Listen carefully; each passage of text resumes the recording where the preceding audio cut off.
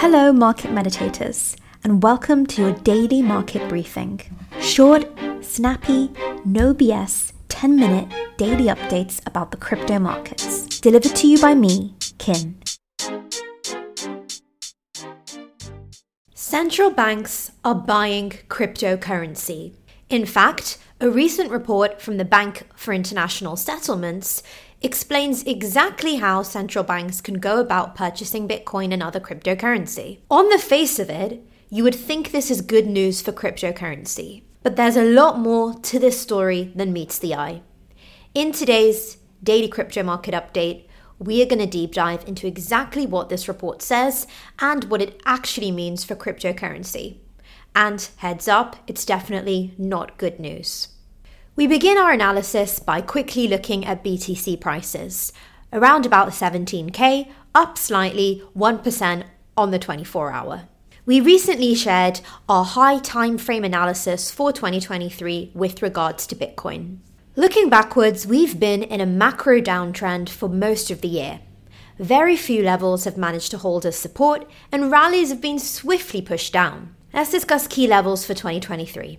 $10,000 BTC would be nothing short of a doomsday scenario.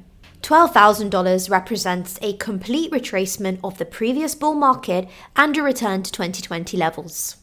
It's likely to act as an extremely strong support. 17k would likely see us close the year above this level and quickly get above 20k. 20k is a neutral bearish area, stops downside momentum. 30k to 50k is a neutral zone, follow short-term trends. And of course, 50k plus, we're back. That's the charts. Before we go into the Bank for International Settlements report and the dark side of central banks purchasing cryptocurrency, let's have a quick update on what is going on with FTX, the SEC, and Sam Bankman-Fried, because every minute there is a new development with this guy. On Friday, we covered Alameda moving crypto funds through mixing services. Some suspect that SBF has something to do with this, and as this happened after he was released on bail. Today, we continue with more news surrounding FTX and crypto that was seized by the Bahamas Security Commission. The Securities Commission of the Bahamas says that it seized $3.5 billion worth of crypto from FTX. The transfer took place on November the 12th, exactly one day after FTX filed for Chapter 11 bankruptcy in the US. The Securities Commission said it moved the funds into its own digital wallet for safekeeping and that they would be temporarily held until directed by the Bahamas Supreme Court to either deliver them to customers or creditors. Some are scrutinizing the Bahamian regulator over the role it has had in the FTX collapse and the legal proceedings. Though the commission wanted the proceedings to occur in the Bahamas, FTX US lawyers contested the move, saying that the Bahamian regulator was coordinating with SBF to gain unauthorized access into FTX systems to transfer digital assets to its custody. It's going to be interesting to see how the court case will play out since it is occurring in the US, but $3.5 billion worth of crypto is in the custody of the Securities Commission in the Bahamas. This is a live developing story, but for now, let's deep dive into the International Bank report. The Bank for International Settlements Basel Committee on Banking Supervision has finalized a proposed policy that would place a 2% limit on banks' Tier 1 capital held in Bitcoin. Investopedia defines Tier 1 capital as the core capital held in banks' reserves that is used to fund business activities for the bank's clients. It includes common stock as well as disclosed reserves and certain other assets. So in simple terms, with regards to the funds that banks have saved for investment purposes, the committee has released guidance on how much Bitcoin banks are allowed to have. What this implicitly says, of course, is that banks can hold Bitcoin or other cryptocurrencies, and there is guidance around this, effectively legitimizing it. I know this all sounds like good news for now, but trust me, stick around, this is not good news. This comes with an endorsement from the group of central banks governors and head of supervision, the oversight body of the Basel Committee, which is the primary global standard setter for the prudential regulations of banks. So this report is coming from the body responsible for the regulation of banks in its entirety. The standard, which sets a limit of 2% on crypto reserves among banks must be implemented on January the 1st, 2025. Here's some quotes from the people responsible for the report. I don't personally believe them, but more on this later. The importance of having a strong minimum framework for internationally active banks to mitigate risks. Unbacked crypto assets and stablecoins with ineffective stabilization mechanisms will be subject to a conservative prudential treatment. The standard will provide a robust and prudent global regulatory framework for internationally active banks' exposures to crypto assets that promotes responsible innovation while preserving financial stability. So they're basically saying here that cryptocurrency is innovative, it is the future, it is or could be a good thing, and they're just providing some guidelines for interacting with it to maintain stability, the same way they would do with stocks and other assets. The committee's standard on crypto asset is a further example of our commitment, willingness, and ability to act in a globally coordinated way. When I tell you the real reason behind this, you'll know why I'm smiling when reading out these quotes. So a lot of headlines are going to say this is a huge bullish victory for cryptocurrency. The fact that there's guidance for banks now on purchasing, keeping, investing cryptocurrency and how much they're allowed to hold. But there's actually three main reasons why I don't think this is a good thing for cryptocurrency at all. The first thing that makes this all seem a tiny bit suspicious is the fact that we can't actually see appetite from banks for cryptocurrency exposure, which you would think would be the natural reason why this was introduced. In fact, a survey of private global banks conducted by the Basel Committee on Banking Supervision themselves found that just 7 of 178 banks had direct crypto exposure. Another survey showed that 80% of financial institutions have no interest in providing cryptocurrency investing services to their customers, with just 1% reporting to be very interested in doing so.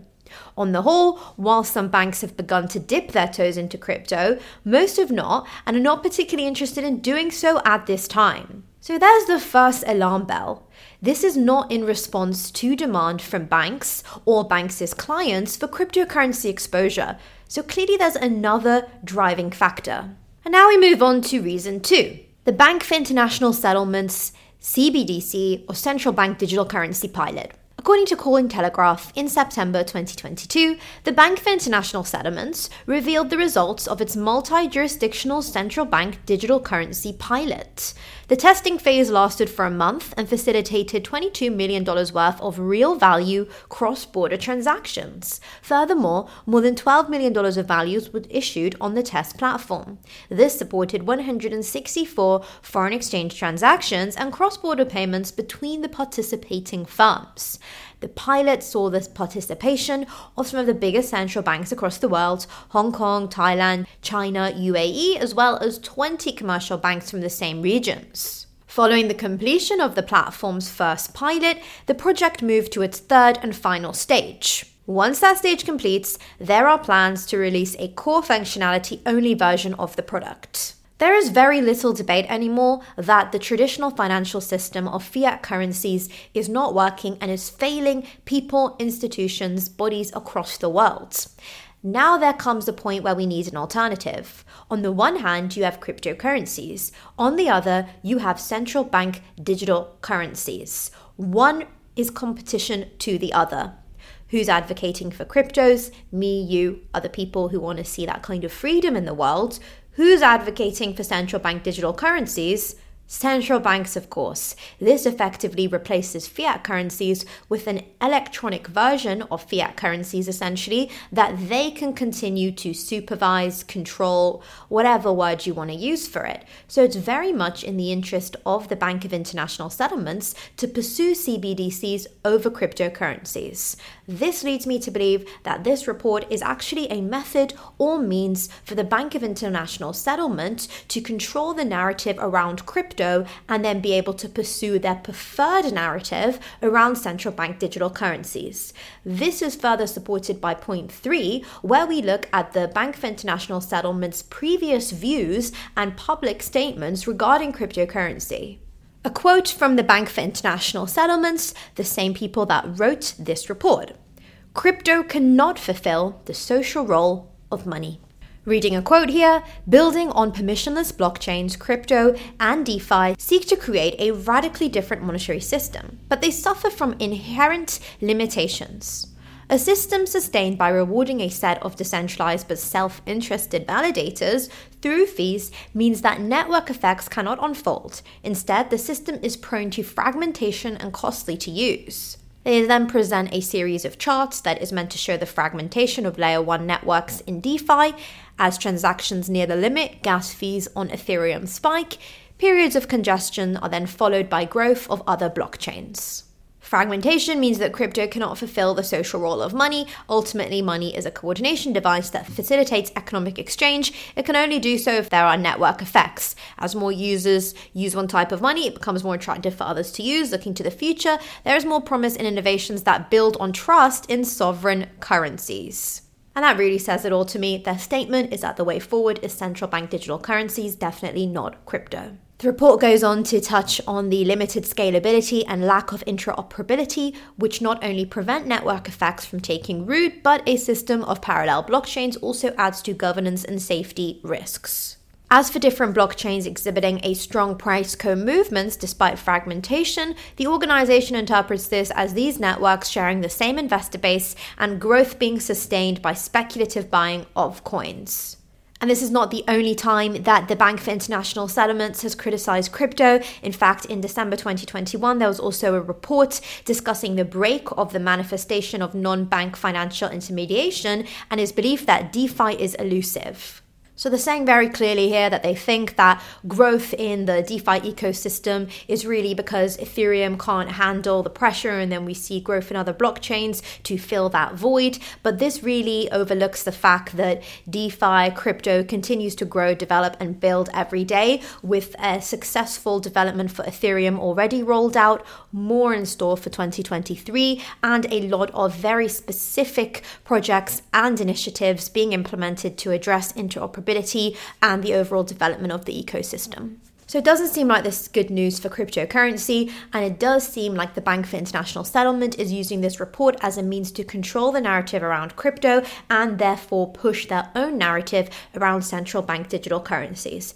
Is this all doom and gloom? I don't actually think so, because I really believe in cryptocurrency's ability to innovate. I'd actually like to share with you a specific example of how the Polkadot ecosystem has done this really nicely. Due to the catastrophes we got to witness in 2022, all eyes have really been on exchanges and DeFi protocols as of late. So much so that we may have overlooked a protocol that the SEC once called a security morph into a software company.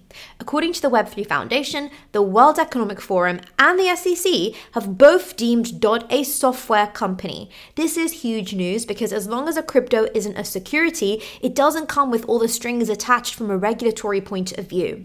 According to the foundation, DOT has been working with the SEC for the last 3 years to make the transformation. They also believe they have a workable theory of how an increasingly decentralized protocol can transform into a software company, paving the way for other cryptocurrencies to make this move as well. And how did they go about this? Well, one way was conservative marketing. There was no token shilling. Another major portion of compliance was in token distribution, so no VC or one person had too much control over the supply of DOT. We can see how this was important with the recent revelations of the Sol supply. The next step would likely be to get a no-action letter from the SEC. However, that might be asking a bit too much from the agency, as they say it's not their responsibility to provide legal advice. Nevertheless, the Web3 Foundation has discussed this transformation on their Twitter profile and tagged the SEC. So if they were not in agreement, we would probably know relatively soon. Thank you very much. Catch you tomorrow.